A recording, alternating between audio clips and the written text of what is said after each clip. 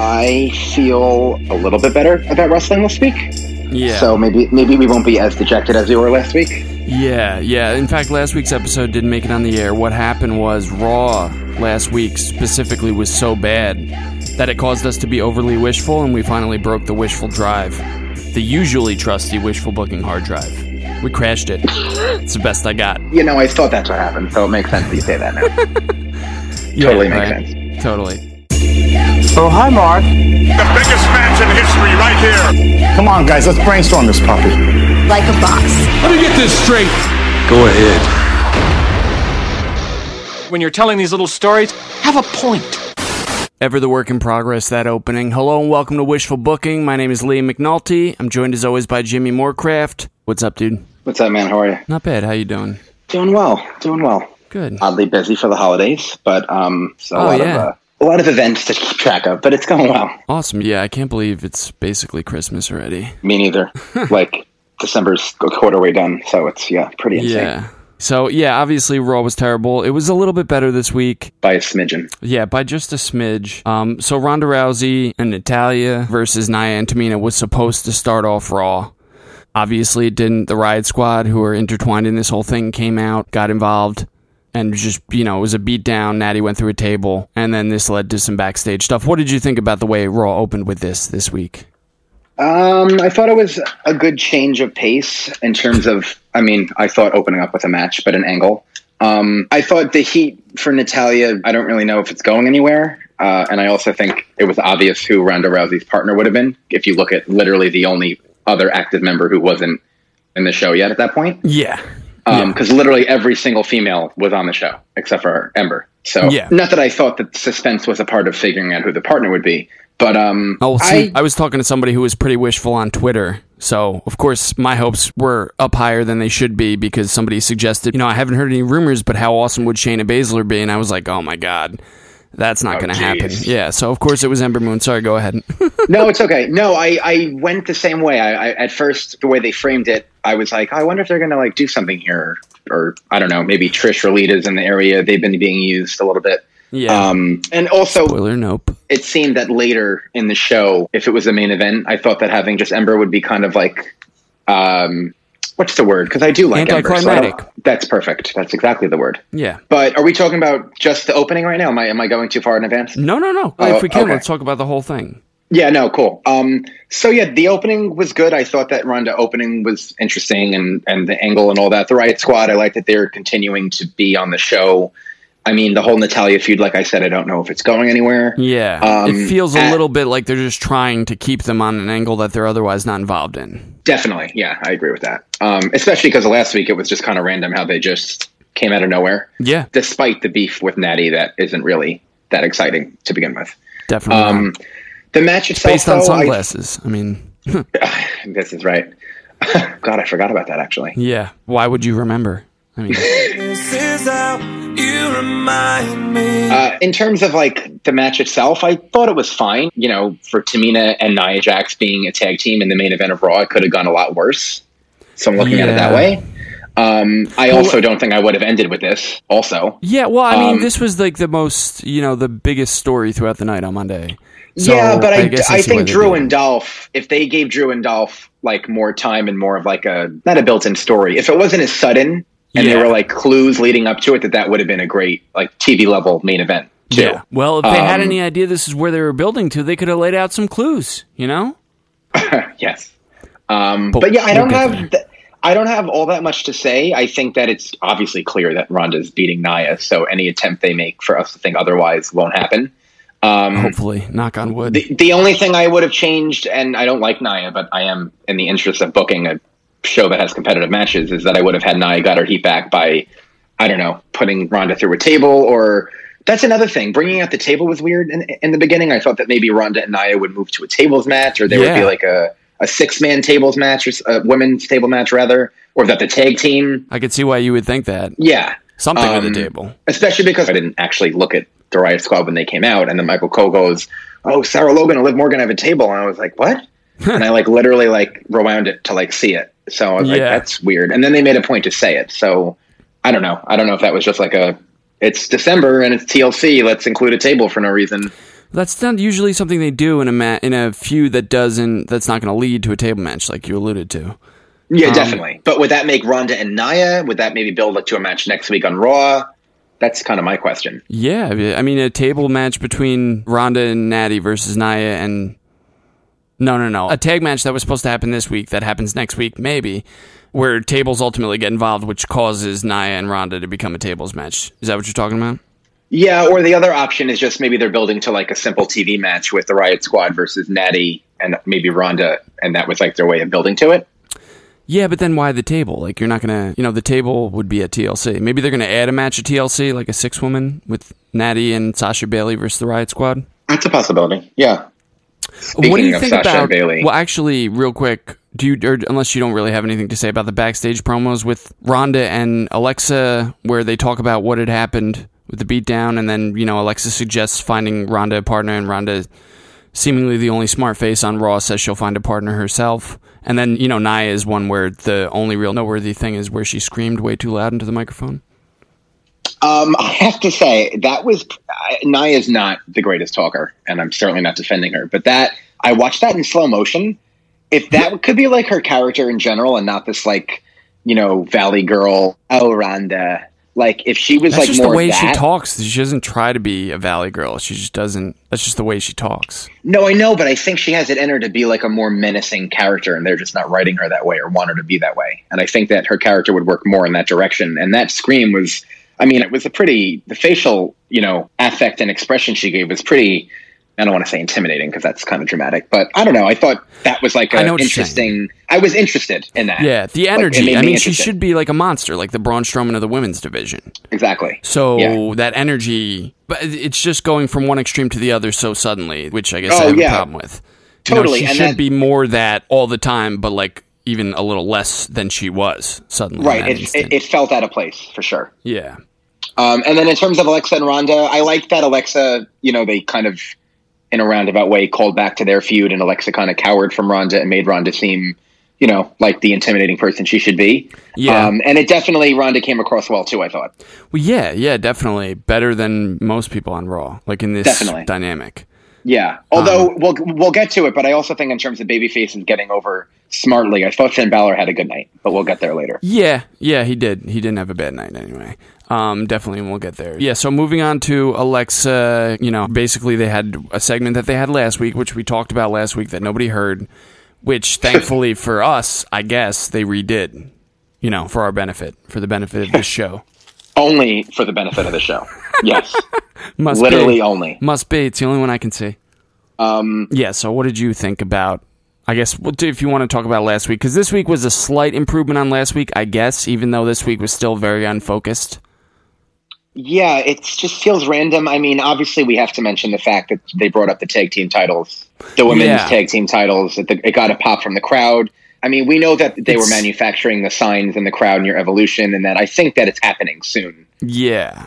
Those questions all seem to be planted, especially with the answers they had. Agreed. More so than last week, though, I thought. Yeah, definitely. And with that being said, I think it's safe to say women's tag team titles are on the horizon. Like, in fact, Sasha and Bailey versus Lita and Trish at WrestleMania for the tag titles, I don't think is totally out of the question. Definitely not. So for that, it drummed up interest in that. Other than that, it was a completely pointless segment. I thought it was very heelish of Alexa to act like she didn't want to have the people fight. Like she was like, oh no, this can't happen under my watch kind of thing, when like she did that exact thing the few past weeks. Yeah, I guess that's part of weird. A bigger story. Like she's trying to win their trust for some reason. Yeah, I don't know. It definitely, we know that she's a phony. So I just hope that that's kind of folled up on. And then I kind of felt bad for Dana Brooke a little bit. Oh, definitely. She like, was don't a have total her out afterthought. Yeah. Yeah, like don't have her out there. Well, then it's like, why are, they needed to have an advantage, I guess, the people attacking, because otherwise it's not like, they were trying to jump Sasha and Bailey, essentially. True. And if anything, don't have Alicia Fox out there, because at least Dana Brooke, not that she's this promising upstart who's going to get pushed, but, you always want the newer people to be showcased, and Alicia Fox has been involved and has some alignment to Alexa, like Mickie James, if that's what they're trying to do, which it seems like they probably are. That's a good point. But then, I don't know, the faces just win, so I don't really, Right. Hopefully they had some bigger picture thing, because otherwise this was worthless. Yeah, as last week's was too. So I guess not much changed on that front. Yeah. Lucha House Party Rules singles match. Man, I don't know. So Renee, her becoming commentator on Raw is one of the worst things to happen for her career. I love her. I like her, but they're making her sound like an idiot. I mean, between the Dean Ambrose stuff and then just her like justifying this and then hating when Baron Corbin does it the other way. Like he did it with Gable and AOP and same like, show, literally like, later on. Don't have her, and I know that she's being fed this or being told what to say, and she's a babyface commentator, but it just makes her look so bad. So bad. And literally, so that's what I mean by that. Literally, somebody tweeted when Corbin did that handicap 2-on-3 with AOP and Gable and Rude, somebody tweeted, "What's the problem? This is just Lucha House Party rules." And they were right. Exactly. No, this isn't a problem. We've literally covered this just a little bit earlier tonight on this show. Am I the only one around here who gives a about the rules? And there's a larger issue of they keep saying, well, management must have approved this. It isn't just happening. So that makes Baron Corbin look weird. Why are you letting this happen? And why aren't they having a backstage segment with the Revival going to Baron Corbin? Yeah. Why aren't the Lucha House Party just the heels in this situation? Right. And I mean, because they flip and they do things that pop the crowd. That's literally the only answer. I guess. I mean, they're not acting very good. And that match in particular, they did a lot of high spots that the crowd at least engaged in. Yeah. Plus, they're in Texas, so I guess, Yeah, but the whole pinatas thing it's still cringeworthy. There's a lot of things that WWE's doing right now that it's just not 2018, 2019. Yeah, the pinatas are so bad. Pinatas are bad. That is the kind of thing where if nothing more than just your heritage not getting exploited, those guys should be speaking up. I mean, there's 3 of you. Come on, guys. Just all speak up, and then they'll fucking lose the pinatas like they never should have had them in the first place. And, the Ascension is also a heel tag team. Why can't they be in this spot? I'd rather the Revival be off TV right now, not doing anything, than doing this. Yeah. No, I would. So they would be in a better standing, unfortunately. The only saving grace is that they're, getting an unfair advantage, but then that's reversed because they're heels. No, yeah. And the only other thing I would do is, if you want to help them look not dumb, is beat them up backstage so it is finally 1-on-1, and then they can kind of frame it like, well, this is the only chance we were left with, is to beat them up so it could be fair. Yeah. That's the only thing I could see it being, not even a payoff, because I still wouldn't want it to happen, but at least make them seem smart. Something, yeah. Yeah, to even definitely. The odds. Like they're trying to do something. This is just... Every week they're looking worse. I guess, I don't know. This is overwhelmingly confusing and bad. Totally. So then moving on, McIntyre Appreciation Night. First of all, did you notice how they had what basically amounted to a Baron Corbin appreciation video, like a segment or two before this Drew McIntyre appreciation segment? Like that, that video, that heel video that was designed to glorify Corbin and justify everything he's been doing. It was like I like the video. I was hoping the video would be heel through and through instead of actually showing, you know what I mean, that Corbin was having help when he beat up Strowman and so on and so forth. So I was glad that they kept it as a heel video, and especially glad because it totally undercuts, at least in my opinion, the Drew McIntyre appreciation thing in the right way. I agree. I thought the same thing. I also think it's designed because Corbin is most definitely not going to become permanent general manager, and he's going to get his comeuppance at TLC. Shouldn't. Yeah, he should. So I think that's why it was so heavy-handed. And it also makes sense that Baron Corbin would get it produced. He was probably forcing someone to make it and all that. So yeah, I didn't... we talked about this last week. No one heard it. But Corbin... we were discussing why he was given this role and whatnot, and while I wish that he was a competitor in the Lone Wolf phase, which I wasn't a super fan of, but I thought he was a acceptable upper mid-card dude. I do think that he's getting heat in the right way and that he's evolved more than I thought he would in this role. That doesn't mean that I'm happy that he has it, but I think that, the video package kind of proved that, and he's kind of evolved, and, he's swarmy, and, I really do find myself... Yeah. He still needs to... If I have to watch it, it's decent, I guess. Yeah. We went on a bit of a tangent last week about his outfit, which sucks. Yeah, it's not going to say change. The least. So they should do something about that. What was I going to say? Oh, Dolph coming out. Oh, God. Yeah. Okay. So what basically happened for Drew was great. Corbin was all right with what he was doing. Drew's promo was great, and then he gets interrupted by Dolph, who comes out. And as you alluded to earlier, they didn't build to this at all. To me, this is the worst kind of face turn. Because that's what ultimately essentially was a face turn for Dolph, even though the face turn was just a byproduct of what happened. Because Dolph comes out and he's like basically saying like, "Whoa, guys, what's going on? Like, I'm still willing to be bad with you, or is everything cool?" And the real bad guys are like, "Nah, we're not really interested in that. Go fuck yourself." And then so it's like, I guess I like him now because that happened. But I don't know. Could you have put just a little bit of thought into trying to maybe make him do something that, you know what I mean? I agree. I was iffy on this. I totally get your point, and that's what I thought. And I do remember, now that we're talking about it, and there wasn't enough of a follow-up since then, but I know that once they dropped the tag titles and they were leading up to that Super Showdown match with the Shield, that there was some dissension between Dolph and Drew. But it's almost like Mandy and Sonya, where they like pick and choose when to actually utilize it for storyline. Yeah. It's like on the basis of when it's convenient and that they remember. Yeah, and all they had to do is kind of do it a little more and show how Drew, his ultimate goal is to be alone and a singles guy. Yeah. Which he said in so many words in his own promos, but also didn't do it enough with Dolph in the room. Yeah. And they kind of covered some ground with Dolph saying, I was the brain, you were the brawn. And yes. And they had never really said that while they were together, so Drew didn't have to, argue or whatever with that point.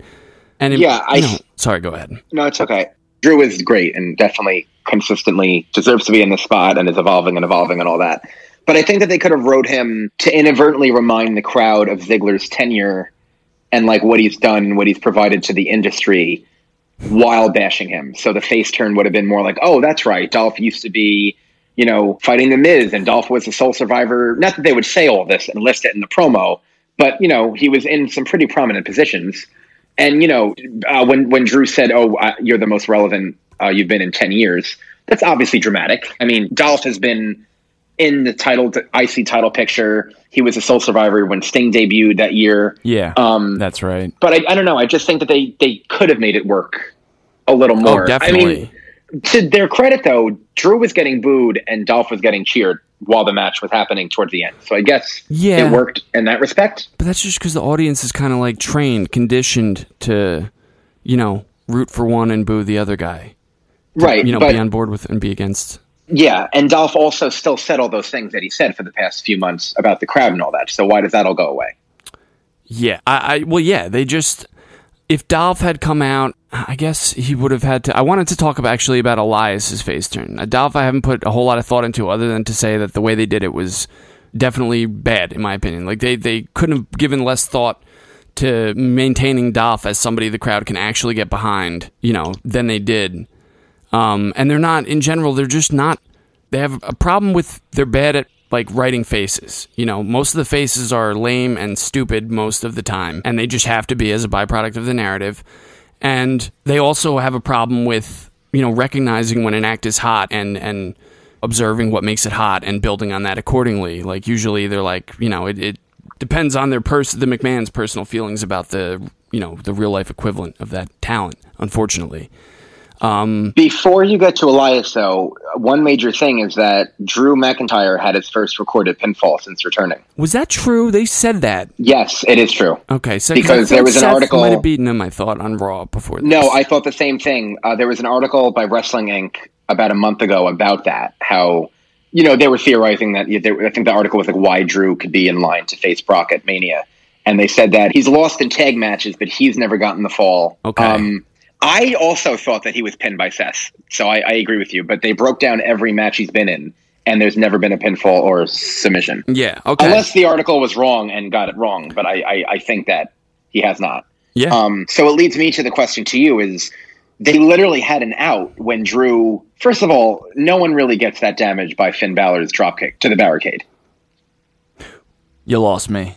You're talking about when... Well, so Finn Balor comes out, say what you ultimately think. You don't think McIntyre should have lost to Dolph here? I don't. Well, not by pinfall, because he literally just could have been counted out.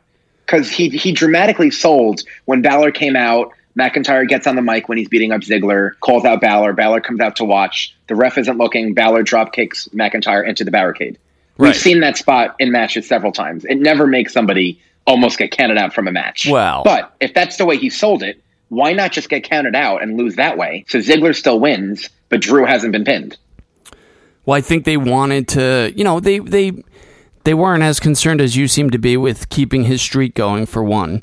For two, they wanted Dolph to get the win. They wanted Dolph to get the win, and also Drew looked pretty strong in defeat, dude, because I don't know if you noticed this, but Baron Corbin, Dolph came in the ring, Drew and Dolph had a little war of words, and then they wound up throwing down, going back and forth, and Dolph wound up hitting the zigzag on Drew, and then kind of rolled out of the ring. Corbin immediately makes a match between the two, which already is like, well, I thought you were on McIntyre's side. The dude just ate like a signature move. Now you're forcing him to fight. I thought the same thing. And then also with Finn coming out later, Drew did look pretty strong in defeat with those two things taken into account. Also, to answer your question, I think they just wanted to give Dolph something because they probably recognize, otherwise this was a really shitty turn for Dolph. If he doesn't even win this match with all the shit working against Drew, then people have absolutely no reason to cheer for him, but maybe that's just me trying to look for some reason for people to cheer for him. No, I don't. I mean, Dolph is despite his, stop-start pushes and him kind of being conveniently placed in storylines when he's needed, he's a former world champion, and I don't think that he doesn't have the ability to be Drew. I guess what I'm thinking about is, I don't know, could it be someone else who could have gotten it, A?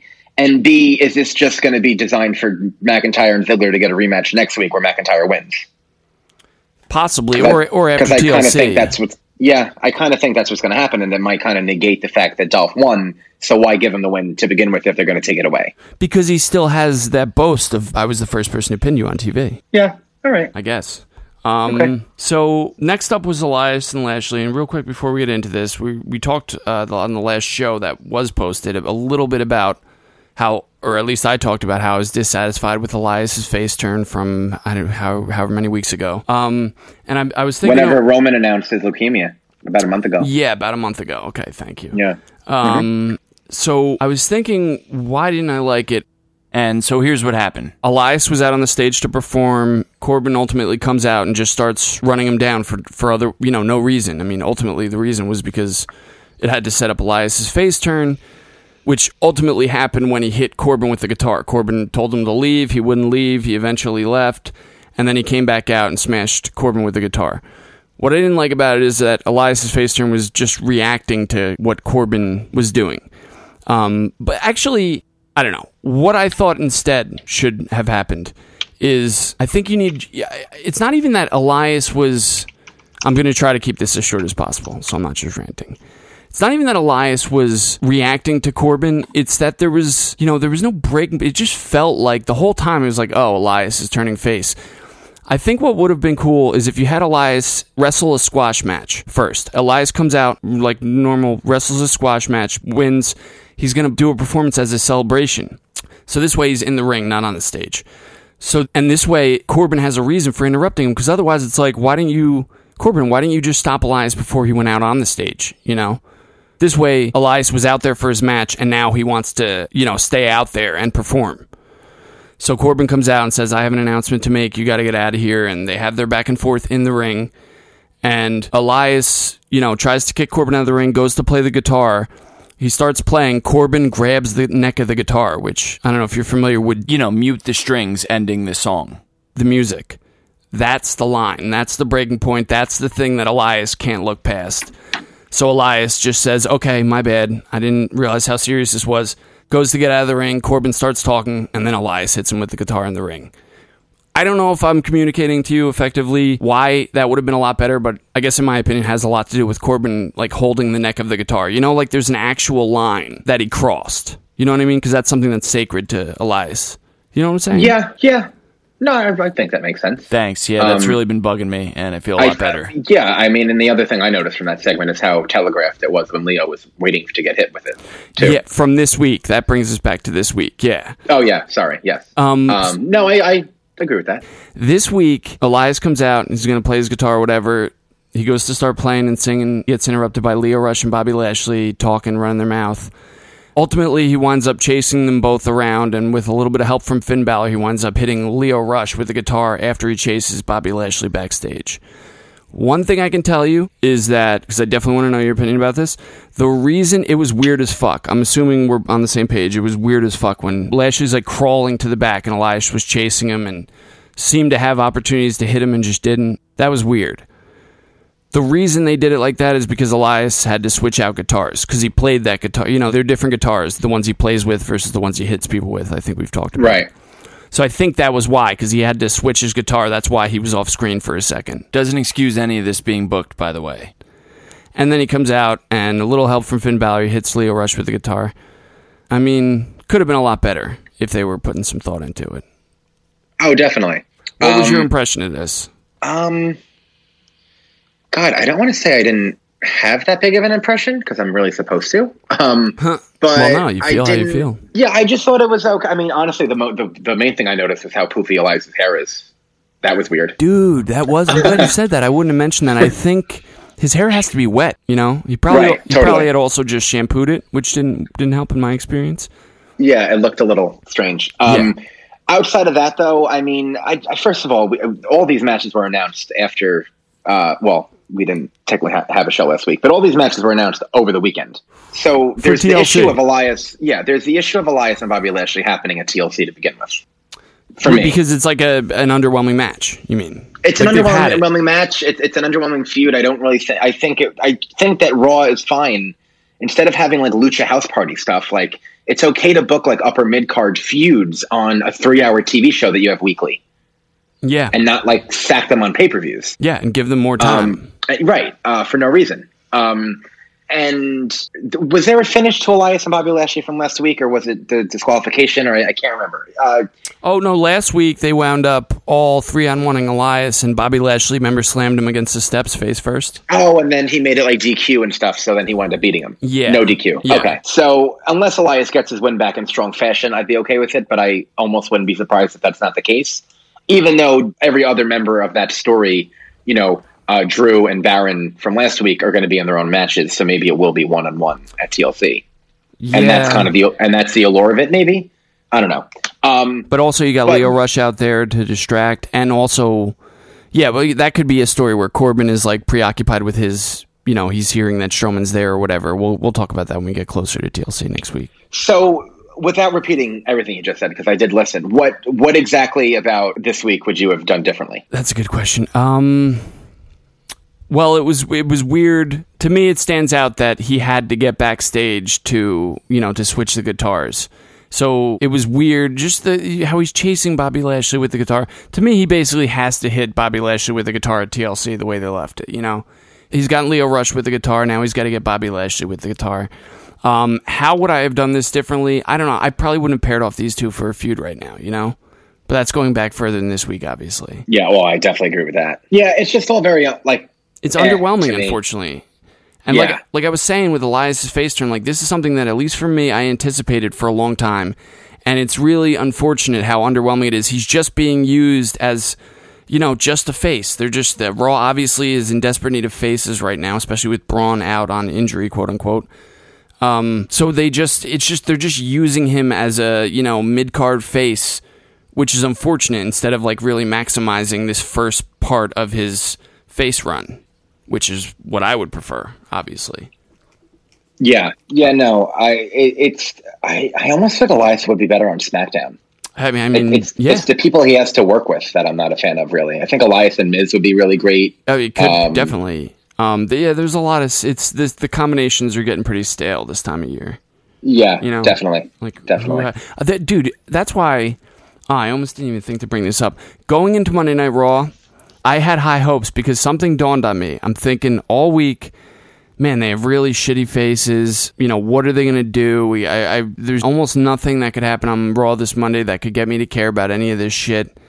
And then it hit me. Oh, they have this awesome card in their back pocket that we know about. Remember a couple weeks ago, we heard about this guy returning on a house show, and if he returned at say the Monday Night Raw kicked off with Corbin, Drew, and Lashley, or even just the Drew Appreciation thing, and they, instead of Dolph, got interrupted and confronted by a returning Bray Wyatt, tell me that wouldn't have piqued your interest a little bit more than just about anything that happened.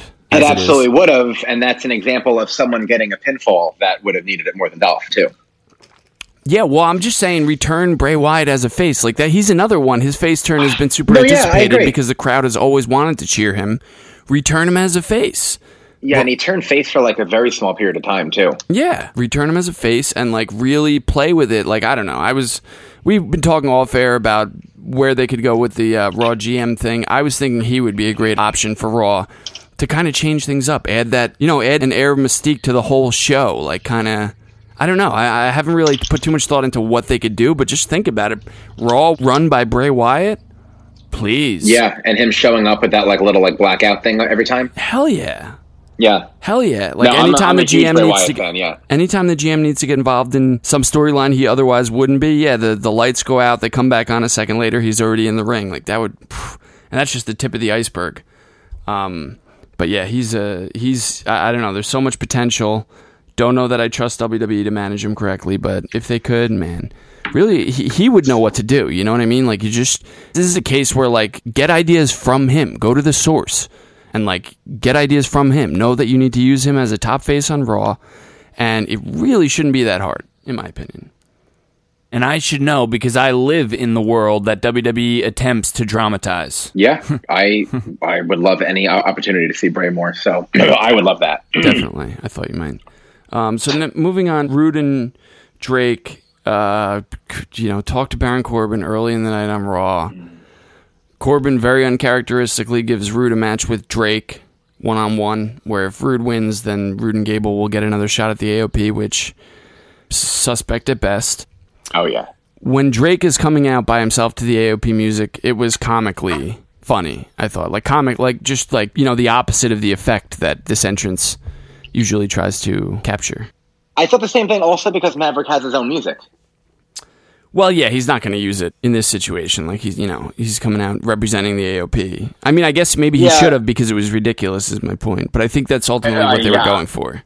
Yeah, and it's just a shame that they're doing this at the expense of someone who was a main event level act in NXT at one point. Speaking about Bobby Roode, you're talking about. Well, actually, both of them, Bobby Roode and AOP. Oh, okay. AOP, they main evented War Games last year. Yeah, I don't see how they don't see that they're undercutting the AOP by having Bobby Roode and Chad Gable be such a threat to them. They're a makeshift tag team, and AOP are supposed to be monsters. We definitely also talked about that in depth last week. Last week, Drew McIntyre peed on Bobby Roode's robe.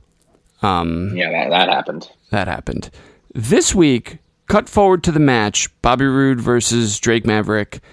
The camera goes backstage, AOP is attacking Gable. Before Corbin comes in for a split second, I'm thinking, this could be good, and let me tell you why. The reason is because last week, Bobby Roode and Chad Gable are in a match for the tag titles. Bobby Roode's robe is getting peed on, and obviously he was so affected by it that it ultimately cost them the match. Yeah. This week, Bobby Roode is in a singles match against an opponent he would obviously otherwise, beat pretty uniformly, pretty much all the time. And we cut to not somebody desecrating one of his robes, but we cut to AOP beating the shit out of his tag team partner. I'm thinking if Bobby Roode, obviously he saw that, he hesitated. Wouldn't it be great if he just, Corbin didn't get involved, Bobby Roode just went back onto Maverick, gave him his finisher, and pinned him? This way you have the dynamic of, Bobby Roode, your robe, you care more about your robe versus Gable is ultimately what I'm getting at.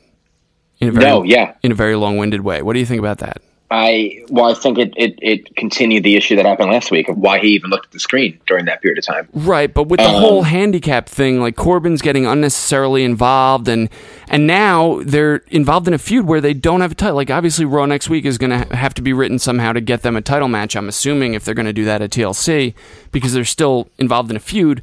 But my way, they get the title shot, but there's dissension amongst Chad Gable and Bobby Roode where Gable's saying, dude, you cared so much about your robe last week that it cost us literally the tag titles. Meanwhile, this week, you didn't care enough about me, and Bobby Roode's like, yeah, but now we have another shot at the tag titles. I thought that's what you would want. And this way, Corbin kind of seems like a genius mastermind for working that out. Oh, yeah. Anything to make more story and make this worth watching, I'm down for, and that's certainly a way to do that. I just mean, they're ultimately going to get the match. I thought that would have been, more clever than this. This is just overt, and now this takes us back a step to where I think they're ultimately going to get a shot that they're going to lose. And also, I'm not sure if it was last week or the week before, so I'm not sure whether or not it made it to the air, but we definitely also talked about how much this... Oh, no, I said that already. This undercuts the AOP. This whole thing, the idea that they needed Drake to piss on the robe last week to retain the titles in their first defense against a makeshift tag team, it's ludicrous. It is. And it's sad because everyone involved are good talents. Yeah, meanwhile, you look at the tag team roster on SmackDown, and it's jam-packed to the point where they have great teams that they're not using on a consistent basis. It's like, why wasn't this considered, amongst WWE Creative like it was here amongst us on this show when the Superstar Shakeup was happening? Yeah, I mean, I really don't have faith that Vince cares enough about Bobby to ever actually do a story like you're talking about, because I don't know if he'll ever go heel. Yeah, I mean, that's not even that ambitious. Like, what I just said to me would have been the smarter way to go based on, what they already did to a certain point Monday. No, I agree. I just think that would probably have to or should lead to more dissension down the line. Oh, that it would. Just builds and builds and builds, which would then, I think, be a heel turn for Bobby. Of course, yeah. They would either lose the title match and split, or win the titles and then lose a rematch and split. But yeah, absolutely. Yeah. Next up, we had Bane Ambrose. Oh, Lord. Was I the only one who got that impression of the two of us? No, a lot of people online did. There were a lot of memes. Well, yeah, I saw that. Yeah. But between the coat, the uncharacteristic coat, and the mask, like when I saw the mask. It had to be intentional, that coat. Yeah. When I saw the mask, I was already thinking it. That music, I hope that was a 1 week thing. That with the siren. Me too. What did the siren even mean, though? I think just because of the SWAT guys, I really don't know what they were going for. But is that like a thing that happens? The Shield didn't come out to sirens and they had SWAT gear on. I thought it was like a reference to them, like the Shield, but I don't think it was. Yes, yeah, but the gas mask, I don't know. It was very weird. When the siren started, when the segment started, the siren started, and the men come out in gas masks. Before Ambrose's music started, I'm thinking, in the back of my mind, I'm like, of course, this is where it's leading, but I'm thinking, man, this is kind of bizarre in an arena. Like, sirens start blaring, and then with the lights flashing, and then men come out dressed in black with gas masks on. Like, for a split second, if I'm in that crowd, I'm thinking, okay, now gas fills the arena, and we all die. Like, you know what I mean? Like, that's bizarre until Ambrose's music played, in my opinion. I just don't know why they're doing this at all. I mean, Seth and Dean are such, they have a feud. They've had a feud in the past, and I don't know why. People online are speculating that there was an outrage that Roman was integrated into the feud, so this is like a way to take a new direction. But he still mentioned Roman this week. Yeah. I don't believe in that rumor. As far as the new direction goes, like they're just, we wanted Dean Ambrose to turn heel for so long because, in my opinion, his character was hokey. Like, they had stretched it so thin, way further than I had ever even thought was possible. Like, to try to maintain some coolness factor for Dean as a face. The most reason why I wanted him to turn heel was because his character needed a revamp. And really, in my opinion, the Dean Ambrose character is like a dirtbag character. That's a douchebag, like grimy. That's who he is. That's what he should be. So that just works better as a heel. This is just, with all that being said, is just awful. Just so hokey and lame, and PG. I hate it. I hate it. Every second of it. Me too. It's a shame. I think that when they fight one-on-one finally, there's anticipation for that, at least, because of the consistent Ambrose getting the upper hand, which makes me think that Rollins is not dropping the title, which I want him to for my own selfish reasons. Well, yeah. Well, yeah. But, yeah, I don't understand why Vince is overthinking this like every other... It's like AJ Styles syndrome. All of AJ Styles' feud, I said, were overthought. Yep. And now this one is being the same way. He looked like an idiot. Totally. He could cut such different types of promos. And if you were to tell me that Daniel Bryan would be a better heel than Dean Ambrose right now, last year, I would have laughed at you. But that's exactly what's happening. That is what's happening. Yeah. Yeah, he just... This is unfortunate. It's hokey. His promo itself was all right, except for... all the stuff about, like, what even is the gas mask? Why did he get inoculated last week if he was going to need to wear a gas mask anyway? And why did he wear the gas mask if he ultimately didn't need it, which is safe to say because he took it off halfway through? I guess, yeah. I mean, it's all metaphor, symbolism, I guess, but it's pretty awful metaphors and symbolism. Yeah, why is a heel thinking about metaphors and symbolism? Like, he's overthinking it in kayfabe. So... moving on to the last really thing that happened on Raw was Slater and Rhino.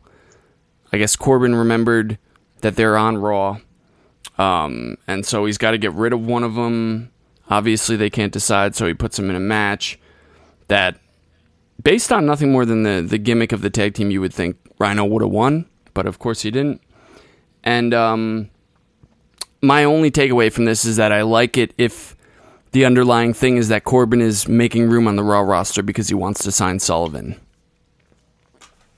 I didn't think of that. Yeah, wishful booking, obviously. And there's rumors that Rhino actually, like, legitimately is done. Yeah, I heard somebody said that he gave a farewell promo on Monday night during the commercial, but that is not true because I heard from people who were there in attendance that didn't happen. So I don't know if that's what you're alluding to, but maybe. I mean, I could definitely see that, obviously. Okay. But yeah, so what do you think about the idea of Corbin making room on the Raw roster? I like it. I didn't think of it. I would hope that there's some reason that this happened. They really can't afford to get rid of tag teams right now, so I would hope that it's a tag team, but I think Lars Sullivan makes a lot more sense. True. Also, the whole idea that there's only room for one of them when tag team matches would have the same spot at the same time slot also doesn't make sense. Yeah. I mean, I guess Corbin's a heel, maybe that's part of it, but it would have been nice if one of them said, like, what does it matter? Yeah. We're a tag team. We take up the same time. Yeah. So, I mean, I would love if there's anything to it. Yeah, I was thinking that, I don't know where they're going with the Slater as a ref thing, but ultimately Corbin got rid of, both of them because he just made Slater a ref, which I guess in kayfabe is supposed to be a demotion, which is why I say, he got rid of a team. Because I don't know, I think I mentioned it on an episode that went to the feed, but I'm thinking, Strowman's obviously going to show up at TLC. It would be great if Corbin had in his back pocket Lars Sullivan waiting to debut and take out Strowman, and this way they could set up a feud for Mania between the two. That's what I was. That would be great. Getting at with that. And there's also the thing of Heath Slater being a referee coming back to bite Corbin too somehow. True. Like maybe a referee gets knocked down and Heath Slater's one that comes out. Oh, that could even happen at TLC. Come to think of it. Yeah. That's a very good point. Yeah. That's a very good point. I really like that. Yeah, and it would actually make it worthwhile that it happened, which I wouldn't be surprised that it isn't referenced again. Yeah. And also, I don't want Corbin to keep this position long term. I was, just to be clear, I don't know. So what you said would make sense because it would be, that decision that he made seemingly in passing to be a dick just cost him the whole thing. Yeah, totally. Hubris City, bitch. So moving on to SmackDown? Yes, sir. Sweet. SmackDown this week started out with Charlotte and Asuka and Becky and Paige, I guess, talking about their match at TLC. And Sonya and Mandy. Well, ultimately, yeah. Becky. Well, see, I'm not sure if I want to. I'm getting kind of sick, and it happens especially on SmackDown, or at least this week it did, of knowing where segments are leading based on the way everyone is dressed. If you know what I'm talking about. Yeah, I do. Yeah, I thought the same know, thing as soon as they all came out like that. Yeah. Becky's in street clothes, Asuka and Charlotte are dressed to wrestle. I wonder, they're either going to wrestle each other, and then when Sonya and Mandy come out, it's like, okay, tag match. And by that point, Becky had left, which was also a little strange, but I guess she had to have, to book the tag match. Well, it worked within the context of the promo and the way she carried herself and why she left, too. Like, kind of getting the last word in kind of thing. Yeah, definitely. And then, that kind of fit her character. And then she came back out. True. Yeah. What did you think about the way the match went down? Surprising, I would say. Well, I mean, we should probably talk about the contract signing itself a bit. No? Oh, yeah. Sorry, go ahead. I like this. I thought that everyone did their part well. I thought it was a very straightforward contract signing. We got confirmation that the title will be hung by the ladder, which changes things for me. Yeah. Because last week I was saying that if Asuka wins the title and doesn't pin Becky and Charlotte, it almost helps everyone involved. Yeah. Get the title on Asuka. So now I think that's pretty much confirmation that that's the kind of TLC match it'll be, which makes me more excited for it. Definitely. As far as that specific outcome, we might talk about that later. That's still my wishful outcome. I'm just saying it's more possible now that we know that's going to be hung from the ring. And my way of booking the match has Asuka pulling the title down. Right. As far as what was said, I liked it a lot. I think that Charlotte's entering full heel mode. I still think it's weird that they had her say what she said right after Survivor Series. It totally makes me think that they didn't know what to do and they just had her do that. Yeah. So I'm just going to forget about that. I guess we all have to. But she's doing a good job now. I thought Asuka did well. I think that it made sense for Charlotte to bring up the WrestleMania loss. She specifically said, I hurt your Mystique. She did, and I like that a lot. I thought Asuka handled herself well. She was okay. There was a couple things she said, but it was like, what? What? You needed the context to figure out. Yeah, and the crowd always reacts to her, though. That's kind of what I look at. True. And she carried herself like a star, looked like a star. Definitely. And, they got the first 30 minutes of a 2-hour program, so I was happy about that, too. Same here. What did you think about Charlotte boasting about how she beat Ronda's ass with only one kendo stick? Like, what? Only one? Like, you were in a match that, 0 kendo sticks were legal, so technically you were using one more than was allowed. Like, why was that? It was a weird brag, or did you not get that? Well, I kind of took it as, like, what happened after the match, as that it only took, like, one object to beat her down the way that she did, but she also used a chair, so it was a lie. Yeah.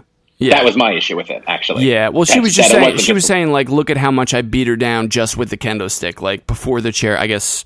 That's how I took it. It was before the chair came involved, like, just with one kendo stick alone. This woman who is, granted, pretty impervious otherwise to, Well, if she's injury. If she's a straight up heel now, I guess I'm okay with it because it's a heel thing to say. Oh, yeah, she seems to be. Also, it got a little weird between Charlotte and Becky a little bit. I feel like there's some, they were really, I don't know what I'm trying to say. Like, it felt like they didn't, specifically with what was said, they hadn't gone through everything ahead of time. You know what I mean? Or did you not feel that way? Like, I felt like I don't know, a couple of the things that Becky and Charlotte said were like, Jesus, like, for the jugular. Like, really telling it how it is. Yeah, but I kind of like that, though. I think that's why I think that this feud at this point needs that. Or this match. It needs as much heat as possible. Yeah. Because it's being booked with 2 weeks of notice, 3 weeks notice. Yeah. So I kind of liked it. Yeah, okay. Fair enough. I noticed it. I definitely see what you're saying, but I enjoyed it. Yeah.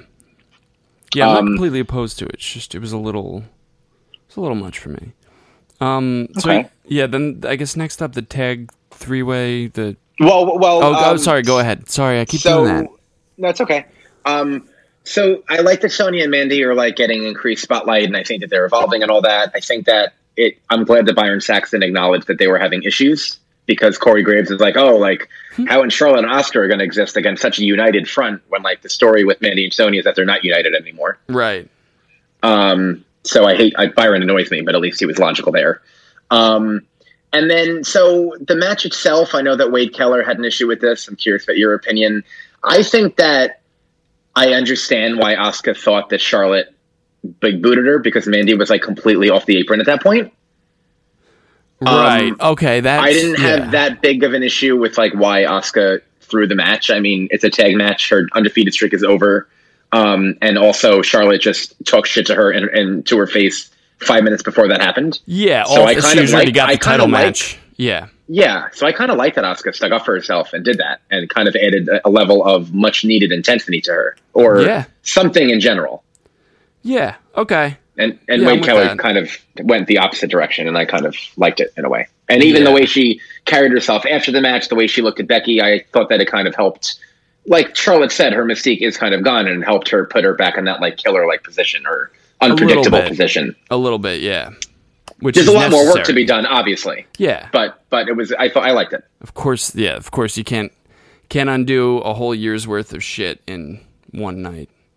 Then there's the argument that Asuka's never won a match with that move. It's like a transitional move and or a kick out. So Charlotte getting pinned after being built up and also beating Asuka with that move. I mean, I guess there was like a roll up involved and a pinning predicament that wasn't like a traditional. But that also kind of like. I don't know. It would have been nice if Sonya did like her finishing mood after that or something. Yeah, well, I think they wanted to make it more like she was just stealing the victory. I mean, honestly, like just the fact that she won, even considering everything else, I was a little bit surprised. Yeah, me too. I think I would have made. Well, I guess now that they're both heels, I wouldn't have. I would have rather see Charlotte and Sonya next week. I mean, I think Charlotte and Asuka is not going to have a finish. Oh, yeah, probably not. Becky will get involved. And I think Charlotte Asuka for WrestleMania could be a possibility. Yeah. In a rematch. Yeah. I'm definitely getting that impression unless they go in a totally different direction. If we have time when we're done, I want to... There's a couple general conversations I was hoping to have at some point. One of them, I'm not entirely convinced Becky should lose the title at TLC. We'll get there. I wouldn't. Yeah, okay. I don't think I'm convinced either. I think it's just what I kind of want in a way. It's like necessary for where we all expect things to go for WrestleMania. But I don't know. I kind of wanted to ask the question: is it because weighing out what it does for her momentum, like any negative effect it might have on her momentum by losing the title and not winning it back, just to put her in the Rumble so she can go up against Rousey? Like I don't know. I think. But don't forget, it's a ladder match. So I know, but then keep focusing on that. She has to either not care about a rematch between losing the title at TLC and Mania, even though it was by a ladder match. She has to either not care about a rematch or want one, get it, and somehow also lose it. It's not. I don't know. It's not a good look for her right now going into Rumble for me. Yeah, but if you're also building up Asuka, I think that Becky's over enough where she could absorb it. Yeah, I'm not saying she's not. I just, I'm not in love with it for that reason. And there's also the way of having Becky if Asuka is the one to win, because there is a chance they put it on Charlotte. I would not put that past them. That's true. That's true. If they do put it on Asuka, well, Becky would still have to lose a rematch regardless. But at least Asuka, her finishing move, the Asuka lock, Becky could pass out and even further the whole. Not that they would do it for this reason, but the whole Stone Cold angle, like her passing out after withstanding Asuka's pain, would also not make her look that bad if she's not tapping or being pinned. Yeah. And with Asuka, you have that built-in finish.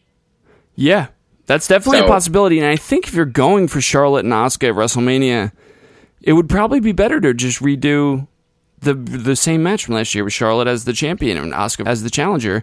And I would have Asuka win it this time. Absolutely. Give her a bigger first title win at WrestleMania.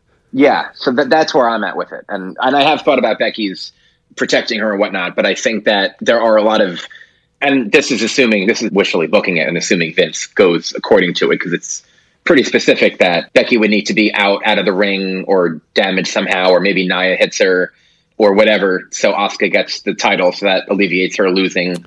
Then in the rematch, she would have to pass out. So all the steps that I'm taking would preserve Becky every step of the way. Right. We talked one of these weeks about Ronda actually getting involved in that match at TLC, or at least as a distraction. And yeah, because I think Charlotte.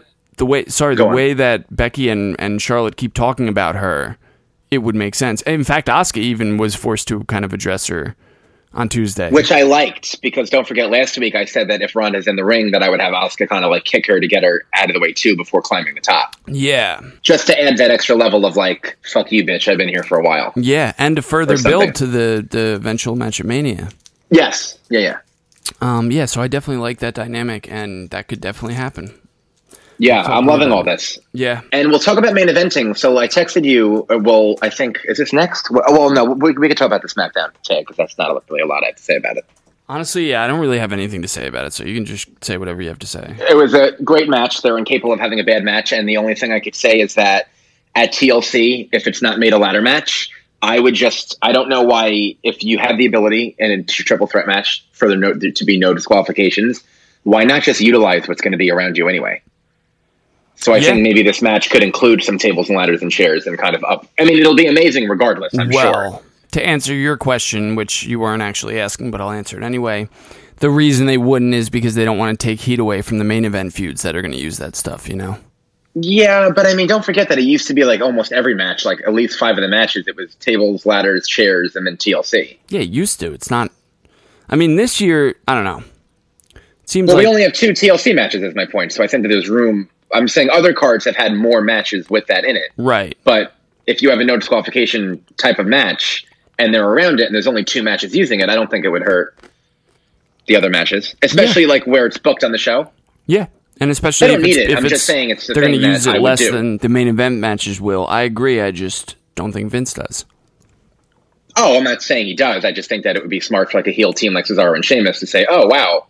I mean, even if it wasn't TLC, they could cheat and use weapons. Sometimes they don't want to call attention to the no DQ aspect of triple threat matches. I don't know. Yeah, I guess. But this is a great match, and I'm looking forward to the actual triple threat. Same. I hope that Sanity and Gallows and Anderson start being included in this because their SmackDown's tag division is still kind of stacked, despite them telling us otherwise. Yeah. So there's that too, and I kind of think the Usos might win. But I could see that. We'll get there. But Yeah. that'll be a prediction show for next week. Next week. Brian was next with Miz TV. Yeah, well, the backstage thing with Miz and Shane, which they're just furthering. Miz and Shane, whatever that is. Parents of the trophy is their baby, and it's not funny. And then the Miz TV. This was interesting because neither Miz nor Daniel Bryan. This is another thing where I felt like they didn't really talk too much beforehand about what they were going to say because it was a little bit all over the place. You know, like they're both heels, and neither one wanted to give, Miz wanted the satisfaction of saying I was right all along, and Daniel Bryan obviously wouldn't give him that satisfaction, kind of danced around it. It's definitely interesting, and it was, I'm liking this heel Daniel Bryan character, although the vegan, environmentalist stuff, like, came out of left field and also shouldn't be a heel because he's right about that stuff. Right, yeah. That you could totally tell that's something Daniel wanted to include himself, because that's what he is in real life. Yeah.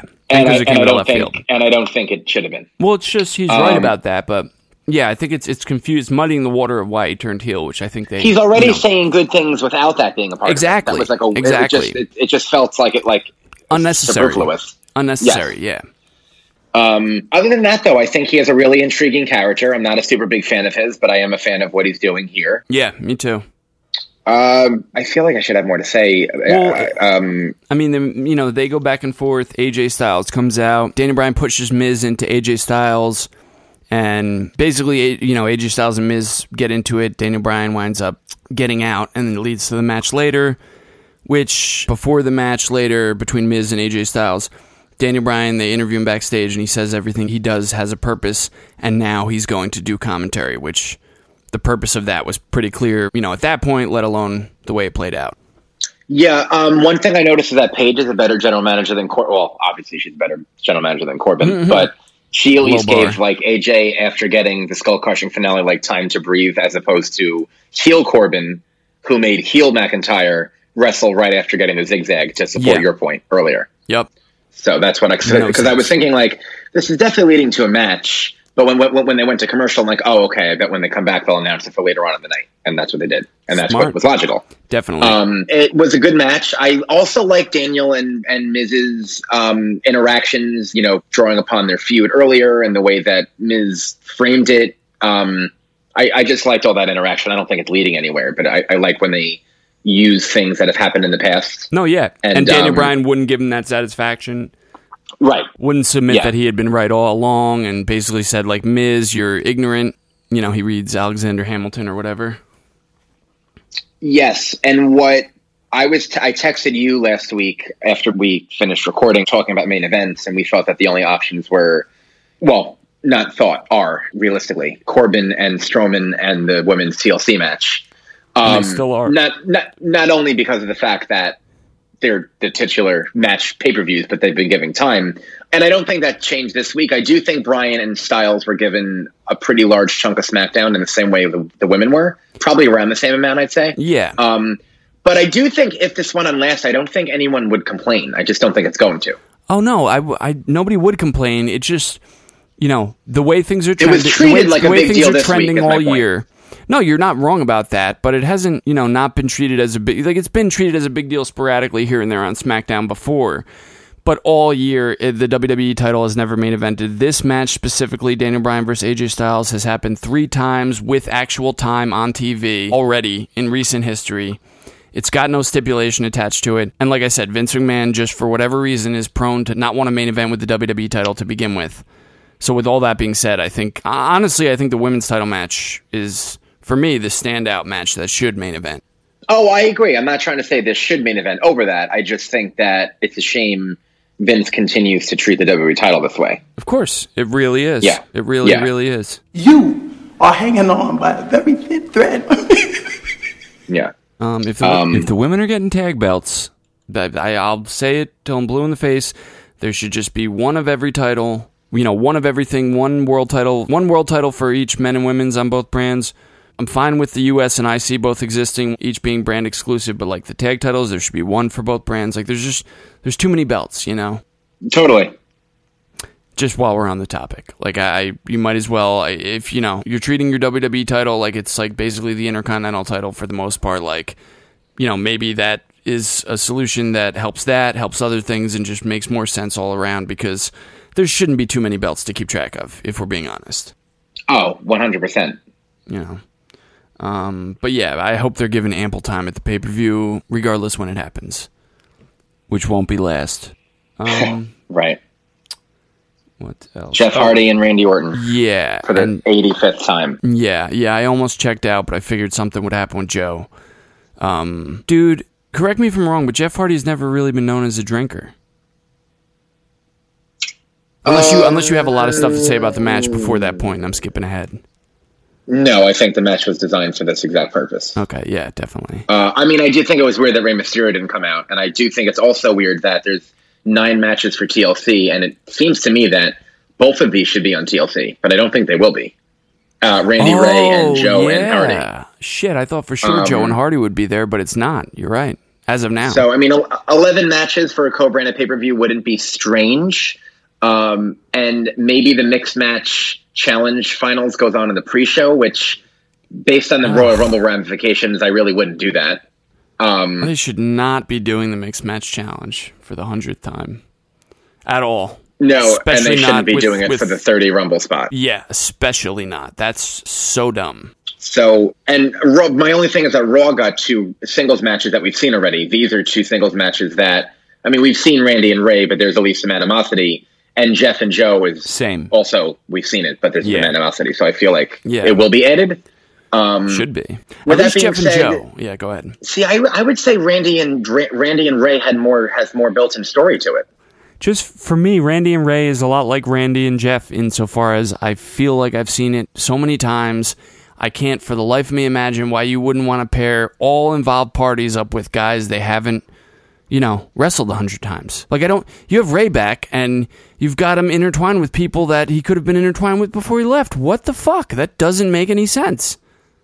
No, I agree with that. I'm just saying, based on history of how things are booked, I think that they'll both be added. Yeah, but yeah, I'm just talking about, you know, as it being a match that I couldn't possibly care any less than I do about, you know, Jeff and Joe. I would be my vote. But yeah, I guess with the mask thing, I guess I know what you're saying. I just, you know, Randy Orton included, Jeff Hardy, Rey Mysterio. They should all be Rey Mysterio versus Andrade Almas would be way better match for TLC than Randy versus Orton, you know? Have Andrade do the mask thing. That would just make all around sense, make for a way better match, help build this star that has I don't know. They did that match already. Vince may not go back to it. No, I know. They should have maybe not done it on TV or save that TV match for pay-per-view, or I don't know why they're so insistent on relying on the stars of yesteryear and so, you know, reluctant to want to build new stars. I mean, you have such a exorbitant roster of stars that the writers should be chomping at the bit to want to help build these guys. You don't Orton, Mysterio, Hardy, they don't need to be built. They're already established. Like, use them to tell stories with / help build the new guys, help establish the new guys. Yeah. No, hate it all. You're not wrong. In terms of Hardy and drinking, I think in general, just partying, drugs, and drinking in general was known about him. That's what they're getting at. I think that a bar, though, I mean, the only other option is like going to a pharmacy or like going on the streets of some ghetto, which would be a little more. They're not going to do. They're not going to do. It's too real life for them. In fact, just talking about drugs in general, even weed would just be too real life for them.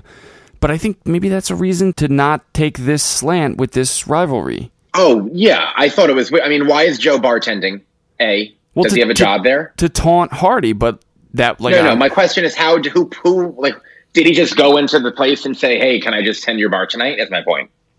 Like, what employer or business owner... Well, I mean... God's gonna sit this one out. So that was weird. It was like his second job or something. Yeah, but I mean, with all the stuff that's happened in wrestling over the years with, you know, people in situations like this... it doesn't excuse it, though. I don't know why you would draw the line here. I'm not saying draw the line. I just don't think it should be excused because of that. Of course not. And then, I didn't have really an issue with the sensitivity of it outside of saying that people die from drinking because that's a very harsh reality. Yeah, it's true. Another case of a heel being absolutely correct with the message, drink responsibly. Yeah, but framing it in like a negative way, which makes it like, I don't know, heelish, but also unnecessarily heelish. Like, just don't do it. Yeah, well, I just think the negative way was like, responsible. Like, it's negative because the implication is that Jeff Hardy's always drinking, irresponsibly to excess. And that's so by saying something that is technically correct, like actually true, everything is okay in moderation, but, especially drinking is something you don't want to do to excess. It's weird because he's saying something that is absolutely correct, drink responsibly, don't drink and drive. But the implication is that it's, he's taunting Hardy because Hardy hasn't. It's just a weird dynamic to have the face. Well, it's the same thing with Daniel Bryan talking about saving the environment as a heel, too. Yeah. But speaks to how Vince, what Vince sees as good and bad. To him, if they really people want to save the environment are bad guys to Vince. Sadly. If they really wanted to like go all in with this, I mean, in terms of history of drinking, Jeff Hardy had a DUI that I think was included in the Edge storyline back in the day. Or that whole angle where like who attacked Jeff Hardy and it was Edge. Yeah. So I would have just went there instead of saying people die, you don't want to get a DUI now. Obviously, I wouldn't want that to happen, but at least that has more personal application to Jeff Hardy in his life. Or even he could just and it would have been a little more real. He could say, I've seen Jeff at his lowest, which, we all know in real life was when he was in TNA at Victory Road. The Victory Road pay-per-view. Yeah, definitely. So just saying that would to indicate that they have a history outside WWE, but for the real fans, we know what he's actually alluding to. Yeah, definitely. But it was, I just don't find it necessary, though, at the same time. Totally agree. We are on the same page. All right, so I guess, does that about do it? Did you want to talk about anything else? I think I'm good. All right. Thank you, everybody, for joining us for Wishful Booking. My name is Lee McNulty. You can follow me on Twitter at me up to 11. My name is Jimmy Morecraft. Follow me on Twitter at Dr. Morecraft. You can follow the show on Twitter at Wishful Booking and like us on Facebook at Wishful Booking Pod. And feel free to email in your own Wishful Booking, wishfulbooking@gmail.com. And we will talk to you guys next week as we preview TLC and then go from there. We got to start building the furniture now. It should be ready by next week. Yeah, so we can tear it all down. Burn it down. Oh, there you go. Yeah, we could have a nice bonfire. Later, guys. So long. Born into Nixon, now it's right.